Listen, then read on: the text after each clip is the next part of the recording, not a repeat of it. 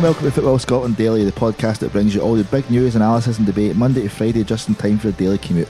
I'm Jules Boyle and we're actually mop-handed today with the return of the Grand Overlord himself, Mr Johnny McFarlane, and our own young buck, Gaby Mackay. On the pod today, we're going to be casting a snook over the weekend's Scotland matches where the women's side took on the old enemy and Steve Clarke's lads are up against the mighty Cyprus. It's not all international chat though, as with the news that Rangers are closing and Ryan Kent, we're going to have a wee look at just what options Steven Gerrard could have up in the wing going into next season. Alright, well first up we saw Shelley Kerr and her team out last night against England, and well it didn't end quite the way we all hoped. I think there was a lot of positives to take for the game, which is, let's be honest, textbook Scotland really. First and foremost, obviously the big issue of the debate, was it a penalty, Johnny?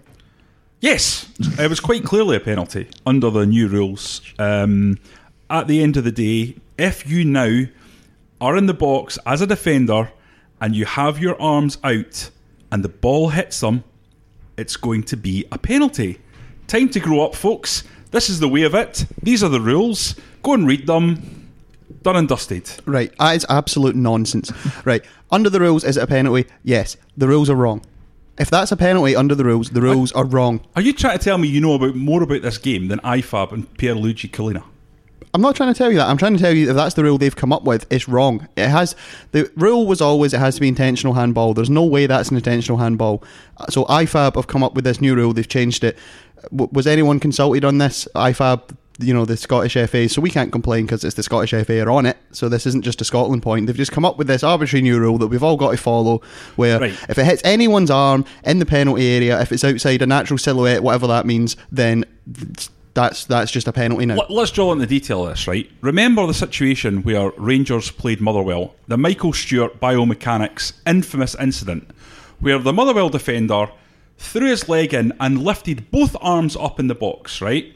Now, you could argue subjectively that isn't deliberate handball, because he didn't deliberately handle the ball, but he did deliberately throw his arms up in such a way that made himself much bigger. But that would fall under the old rule. The old rule isn't necessarily that you deliberately handle the ball, but if you make yourself bigger by deliberately putting your arms out, that's not what happened in this penalty on Sunday. Well, she didn't deliberately put her arm out to make her silhouette bigger. It was a natural motion and the ball hit her.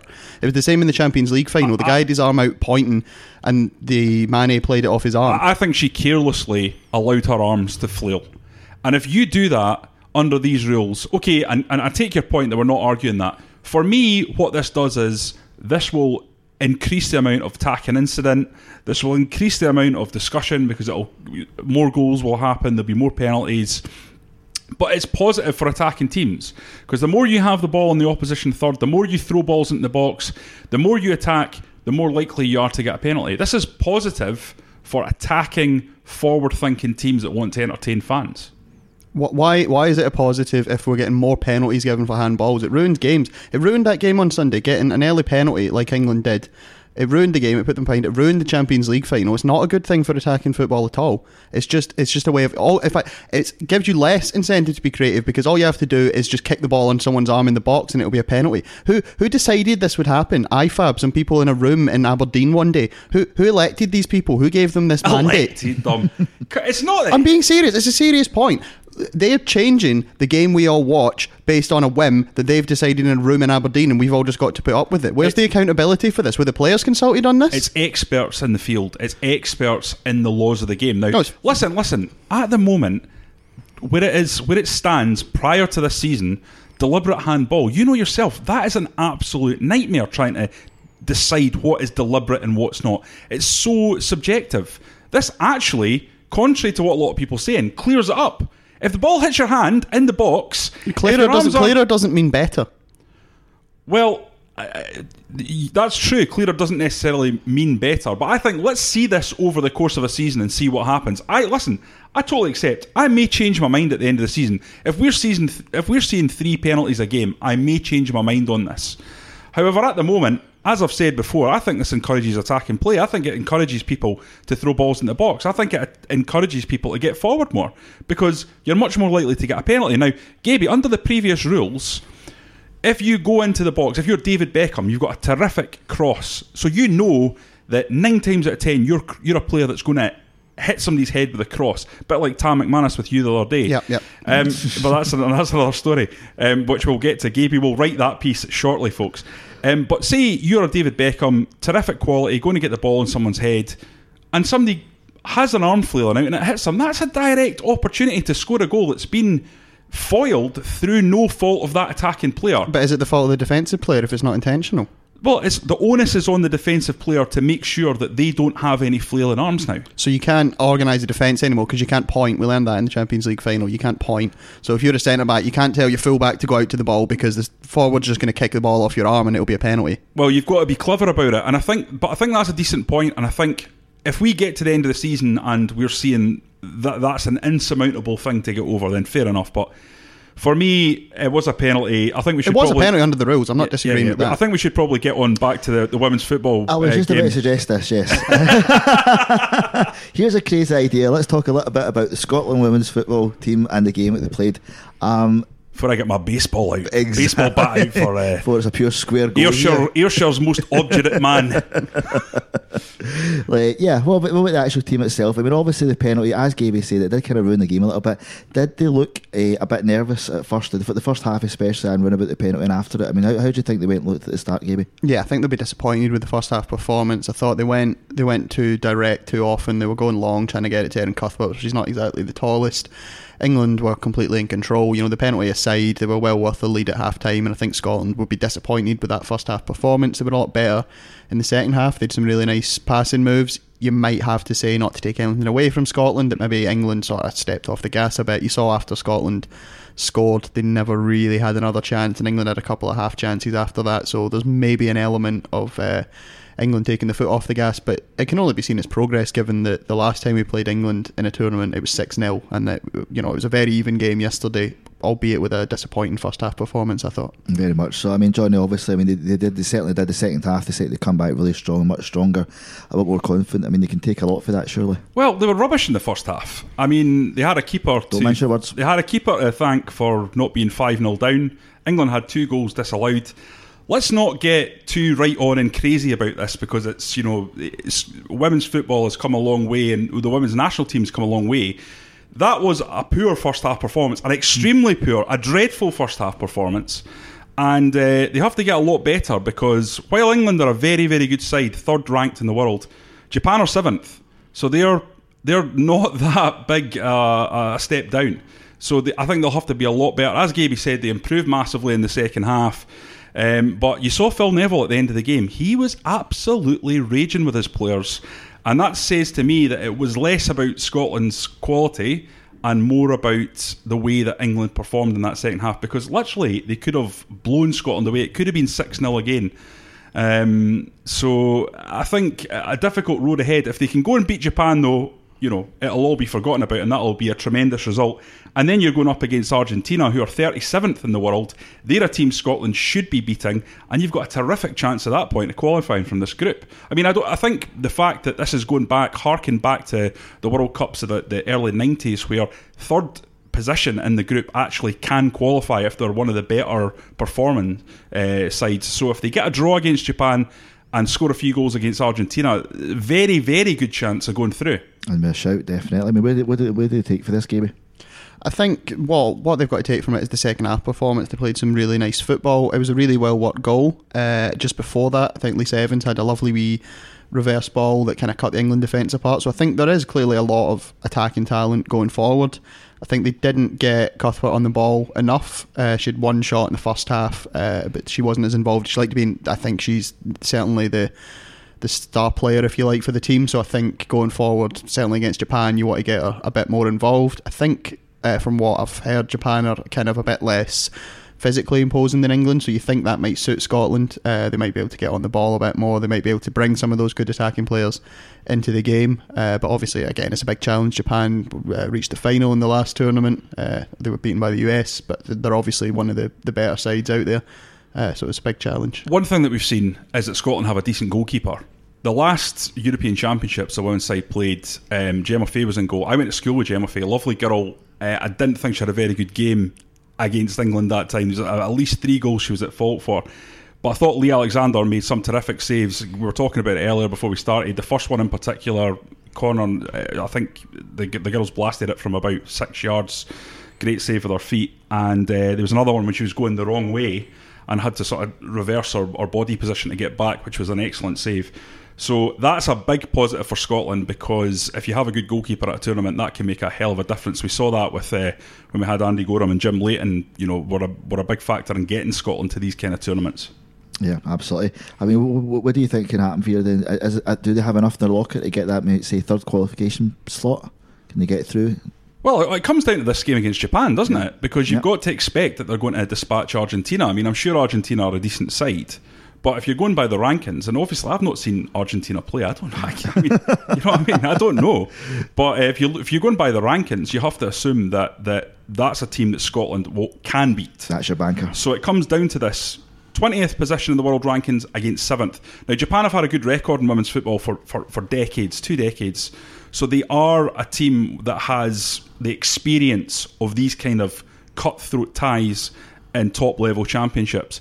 That might be the difference. But you know what? As I say, Scotland, they only really need to get a draw, and then it's winner takes all against Argentina. You would hope, obviously, if results go against them, and that's traditionally the Scottish way, isn't it? It's a glorious failure. But I think that would be a terrific result for them. A narrow defeat to England, who are the third best side in the world, a draw against Japan, and a win against Argentina. You'd be saying that's massive progress. Absolutely. Yeah, it's the best third ranked side though, isn't it? So you maybe already, because Italy beat Australia, which wasn't expected, so they've already kind of got a bit of a spanner in the works, perhaps setting up a classic Scottish heartbreak. It's going to happen, innit? It's going to happen, we know it. Okie dokie, well, moving on. That other Scotland team played on Saturday night as well, obviously, when Steve Clarke's mob took on Cyprus. Purely from a points perspective, it was a must-win game for us, but it was also a bit restoring a bit of pride, a bit of confidence in the future as well. I mean, how do you think that worked out, Gaby? I think it wasn't a brilliant performance, but I think it was a decent enough performance. I know a lot of people were unhappy with the performance, but it's quite easy to forget this is a team that was getting battered 3-0 by Kazakhstan a few months ago. They barely scraped past San Marino. I thought, apart from an opening nervy 10 minutes, I thought Scotland were completely in control of the game. They never really looked like conceding until they conceded a daft goal on a set piece. Did some nice combinations, particularly down the left. The final ball wasn't great at times, but I thought they were well organised, totally in control of the game. And yeah, it wasn't great, but I think we won, which is the important thing to do. And I think maybe it sort of served as a bit of a warm up for the Belgium game, perhaps. I know people were complaining about the kind of lack of pressing, but I think maybe that's Clarke trying to impose a system. He's got 2 games, and I think you don't get much time with the players. He's probably trying to impose a bit of the approach that they'll take against Belgium. Brophy was pressing. Yeah, he was. It was strange because he seemed to be the only one doing it. He didn't seem to. I think the 2 wingers looked to me like they were trying to cut out the space. So rather than press really high up onto their men, they were trying to sort of press on the centre half who had the ball. Obviously, Clarke didn't think the centre halves were very good in the ball, the Cypriots. Yeah. And to actually just close down the space. And Scotland picked up the ball a few times from that, but they didn't do that sort of Liverpool every man for man press that we see so often now. I thought Scotland had moments where they looked decent. And taking on Gaby's point, I heard a lot of people complaining on social media, or I saw a lot of people complaining on social media about the fact that Cyprus had more of the ball against Scotland. And I saw people calling for 4-4-2 and stuff like that. People need to get real and realise how bad we actually are. We are not in a position where we can say we're going to go 2 against 3 in midfield. I don't even think people like England and Italy can do that anymore. The game's much more tactical. And I just don't think that will work. You always get overrun. And I think Steve Clarke was absolutely right to say, we're going to sit in, we're going to keep it tight, we're going to have a look at what this Cypriot team's like, and then we're going to come out. That's what Alex McLeish should have done against Kazakhstan. I don't know if he got slightly carried away with himself with all these people telling him how good John McGinn is, how good X, Y and Z are for Scotland.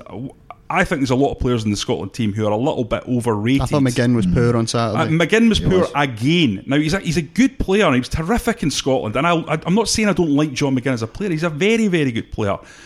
But I'm not sure he's quite there at international level. I've never seen him perform for Scotland. Now, he's obviously performed in England. He got Villa's player of the season, so I haven't seen as much from him since he's been at England. Yeah. But he was very good for St Mirren. He was very good for Hibs. He's obviously doing well at Villa, but I've never seen him have a good game for Scotland. For me, Scott McTominay needs to play, and he needs to play in that holding role because he's a big lad, he's a big unit, he's very elegant on the ball, moves the ball forward quickly, and then the 2 players in front of him, to me, one of them needs to be Stuart Armstrong. Yeah. Because Armstrong is class. He gets forward, he makes dynamic runs, he's got a great engine, he can score a goal. Then it is who plays alongside him. Who would you have in there, Gaby? I might have McGinn as the third one. I'm not sure. I agree with you. I'd have McTominay in there, and I'd have Armstrong.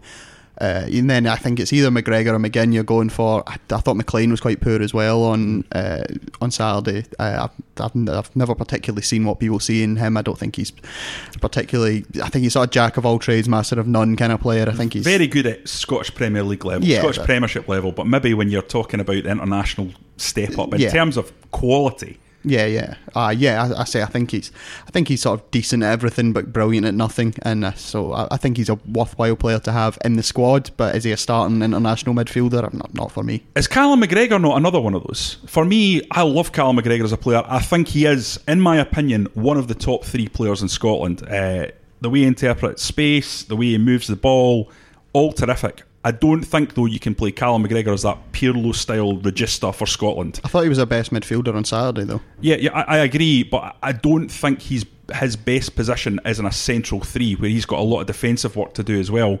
He's got to get behind the ball. I think he works better as a number 10, or even if you're going to play him wide. Yeah, well, that was a lot of the best combinations came when he kind of came out left, Robertson was getting forward, and you had Fraser on the left. There was a lot of nice combinations down that side when McGregor did come over to the left. But that to me, that's a problem, because Ryan Fraser is an absolute cert now, a stick-on. I thought he was absolutely terrific, and obviously he's playing at such a high level that teams like Arsenal are coming in for him. How do you solve that conundrum? Do you just keep McGregor in left centre midfield?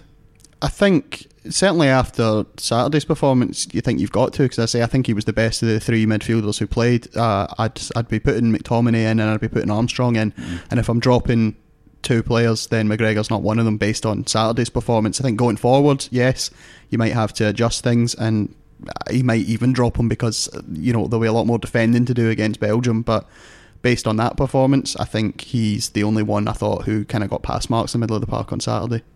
Absolutely. And obviously Andy Robertson showed his class as well. I mean, was that the kind of leadership that we need, that we were kind of missing from that team for quite a while? That sort of guy that can drag the game along when it's kind of... Well, he certainly stood up and made his individual moment of brilliance count, didn't he? But at the same time, he didn't pick up his man on the corner. Exactly, that's where I'm going. Yes. Yeah. So he had a bit of it was a mixed bag. But do you know what? I actually absolve him slightly for blame there, because for me, I don't think you should have the left back in the central area like that. I don't know if Steve Clarke, I think he went man for man mostly. Yeah, well, I think that was a function of the man marking system that they were playing. He got dragged in there because his man went, and then as you can see with man marking, it happens a lot. Yeah. You get caught in a tangle, one player gets free, and in a man marking system, if one person's not got their man, it's a disaster, which is obviously what happened there. I'm not saying that man marking or zonal marking either can work if they're done well, but in that specific situation, I think we saw one of the limitations of man marking. Well, Willie Miller, when I spoke to him for a defensive piece that I did for Football Scotland, talked about the great Aberdeen team under Alex Ferguson had a mix between zonal and man marking. So Willie Miller would man mark, but Alex McLeish was the zonal guy, and he would stay in that 6-yard box area. Anything comes in there, that's the danger zone, that's the POMO, the position of maximum opportunity. If you've got an Alex McLeish or someone like that in there to head the ball away, it gives you both, doesn't it? Mm-hmm. And I think Clark might want to think about that, but Stevie Clarke knows more about football tactics than I do. So, Sir Steve. Yeah. I mean, obviously, 87 minutes in, as we said, Robertson, the 87 minutes in, it looked like an absolute disaster. I mean, would that have been a disaster if it ended like that? Would that have been, what would that have done? Oh, it's done and dusted. I mean, it's all. Let's be honest, it's done already. The Kazakhstan 3-0 defeat. You're not going to overcome that unless you beat Russia home and away. Yeah. Or it's extremely difficult to overcome that. And you've seen Kazakhstan's results since; they've been dreadful. Yeah. So I think it's really, really, really difficult. I wouldn't go as far as to say it's. It's over. I can't imagine Scotland qualifying. It's just about preparing for the playoffs now, isn't it? It is, but to have started off Steve Clarke's campaign when he was so full of there was so much backing for him, to have started off with a draw to Cyprus, it would have just been really, really, really bad. So it was essential, I think, that they got forward and managed to get the goal. I thought the performance, as we've been discussing, was a bit of a mixed bag, but you've got to expect that when a manager comes in and takes over a new bunch of players. I mean, the big talking point for me is who plays up front. Yeah, well, that leads us on nicely to Ollie Burke. You've always rated Ollie Burke, Jules, I haven't have. you? I've rated. I won't say what I've rated him. I did feel. Obviously, my phone exploded when that goal went in the other night. Not just from folk here, but from other people as well. Yeah, the enigma. I mean, does he need a technical manager like Rodgers or Clark to fill up that hard drive, as was mentioned before? He started well with Celtic briefly. He got his goals, he done that, then it became the Ollie Burke that we knew, and all of a sudden that game there, not only did he do that header that came off, but he was quick enough and get it on target, the sort of thing he completely missed playing with Celtic recently from the same thing. I mean, explain. Well, yeah, even then I think it's a ball into the box as a header. Now he was always going to be more equipped to win that kind of header than Brophy because he's a bigger guy than he is. I mean, I think that the crossing from wide was poor in the first half, I thought, especially. But even if they'd been good, is Brophy the man you want on that against those three big centre-backs? And Buck was obviously far more equipped to do that. I still thought, actually, when he came on, he had a few really sort of bad touches, sort of poor movement. I'm still not sure what he offers other than being big, strong and quick. But I could see him starting against Belgium because we'll be under the caution, you think, hoping to look on the break, and he would probably be the kind of guy that he can get you up the park and he'll give them something to think about, at least physically, if not technically. Or mentally. Johnny, would you say he starts over Brophy for you? Oh, yeah, without a shadow of a doubt. I thought Brophy was really, really poor. As Gaby said, it wasn't his game. Scotland were trying to get to the byline, cross balls in. They had big centre-halves. It just wasn't the right tactical approach for me. I thought Brophy should have come off at half-time. But Oliver Burke, when he came on, he made a big impact. You're absolutely right. He's not the complete article, the finished article. He's not the complete picture of a player. But I actually think Brendan Rodgers had it right. I think Brendan Rodgers looked at him and thought, there's a centre forward in there. His crossing's too erratic for the wings for me. He doesn't make the kind of runs I think you need to make. He doesn't have that game intelligence yet. But I think you look at him, he's a big, strong guy. What is he, 6'2", 6'3"? Yeah, something like that. He's lightning quick and he's very, very strong. And you saw that leap, that he can get up with the best of them. So for me, he's a player that really can become a really terrific number 9 if he's given the opportunity. But like anyone else of that age, it's all about game time, and he's going from club to club on loans at the moment. West Brom don't appear to want him. They spent big money on him. He fell out of favour at Celtic. He needs to go somewhere where he's going to get played every single week so he can learn his position. I heard someone say in another podcast, I thought that can't be true, but they said that he'd only actually started 10 games across his career. Now, that can't be right. No, because he started a few for Nottingham Forest. I think it's about 15, but this was on another podcast. But irrespective of whether or not that stat's right, he's not played anywhere near enough for the age he is. And if you're talking about hard drives not being full, you can probably attribute it to that. Now, name any player at Hamilton that's under 20, they'll have 200 games under their belt a lot of the time. So I think Ollie Burke needs to go out. I think actually West Brom could do a lot worse than send him on loan to someone like Hibs or Hearts. Someone where he will play every single week in the position that they want him to play, and then see what he can do. Because I think he'll just go on loan to another championship side. He'll not play that often. He'll come in and he'll go out, and he'll come in and he'll go out. He needs that level of a run in the team, and I think if he does, then Scotland could have a terrific player on their hands. But he's a wee bit away. Aye, just a little bit. Yeah, just a little bit. Well, just to get close up in Scotland thing, obviously, I mean, Steve Clarke only had a few training sessions before that game, as we could see we what saw on the pitch. I mean, how much help would it have been to get that Cyprus under their belt before they take on Belgium next week? I think it's really important. I think, as Johnny said, if it had been a draw, it had been a disaster. It immediately sucks the enthusiasm away. I think that one, the fact we conceded and then got that late goal, it almost kind of gave more enthusiasm than if we just held on to the 1-0. I think it kind of gave everyone that sort of out of your seat moment when it happened. It'll build the enthusiasm. Belgium, there's no beating around the bush. We'll probably get beaten by them. It's a very, very difficult game. We saw Clarke at Kilmarnock. He knows how to set up against the bigger teams, and we got really good results against Rangers and Celtic, but it's a huge ask to go and play. I think they're ranked number 1 in the world, Belgium, aren't they? Yep. So according to FIFA, however seriously we want to take that, to go and play the best team in the world after a week and a bit with the players, it's going to be very difficult. Walter Smith had a very similar situation when he took over as Scotland manager. He had to go to Italy in the San Siro. Gaby wrote an excellent piece about Paul Hartley's experience of playing against Pirlo. And that game was decided by 2 moments of genius by a player who is in the elite level. The problem that we have going to Belgium, even though we have a manager now like Walter Smith, who can organise, who can make us tough to beat, Belgium have players that can put the ball into the net from 30 yards quite comfortably. I don't know the fitness levels of De Bruyne and Hazard and people like that, but even if you get them, you've got Mertens, you've got Lukaku, you've got Tielemans, you've got so many players who can change a game. Exactly, so many players that can just turn a game like a flash. So I think it'll be very difficult for Scotland to get out. And I'll tell you what, if they get a draw, unbelievable open top buses. Unbelievable. Well, I wouldn't go that far, but unbelievable.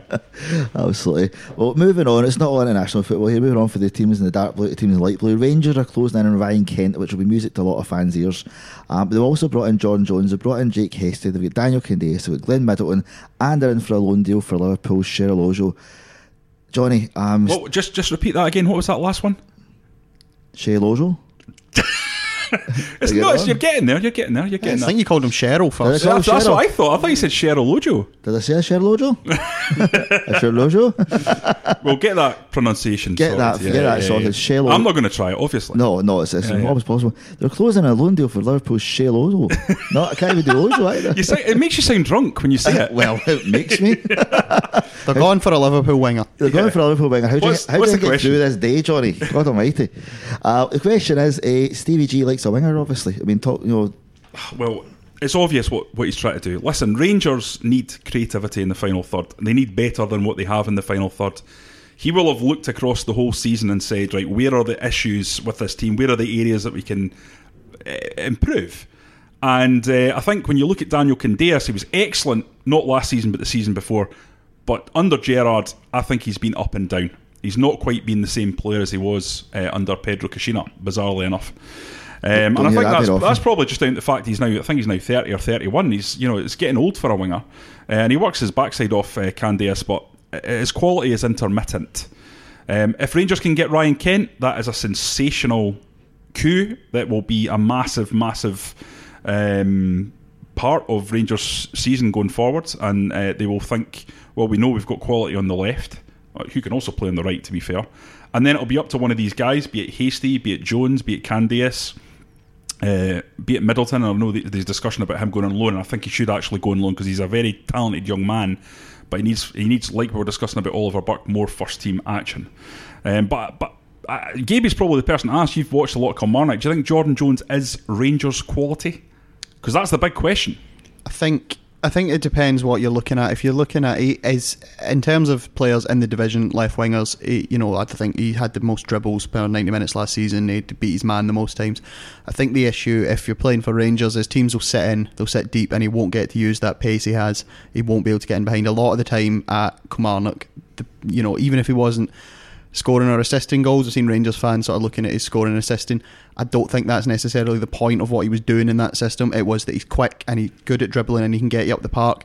At Rangers, you're not going to be having to do that. You'll be on the front foot most times, and you won't have that space to run into. And I think that would be the concern for him. I mean, he came off the bench for Northern Ireland, set up a goal at the weekend. I don't think anybody's saying he's not a good player.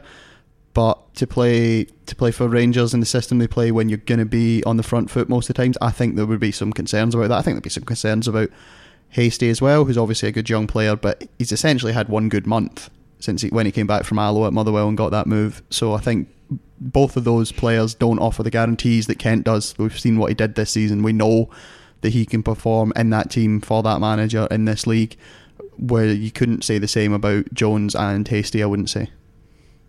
Absolutely. I mean, do you think they actually get Kent though? This is the issue. They seem to be closing in, but it's been an ongoing. It's up to Liverpool at the end of the day. I mean, I don't see how a championship side who will have looked at the last 4 or 5 years will look at his one season at Rangers and say, well, there's a £12 million player.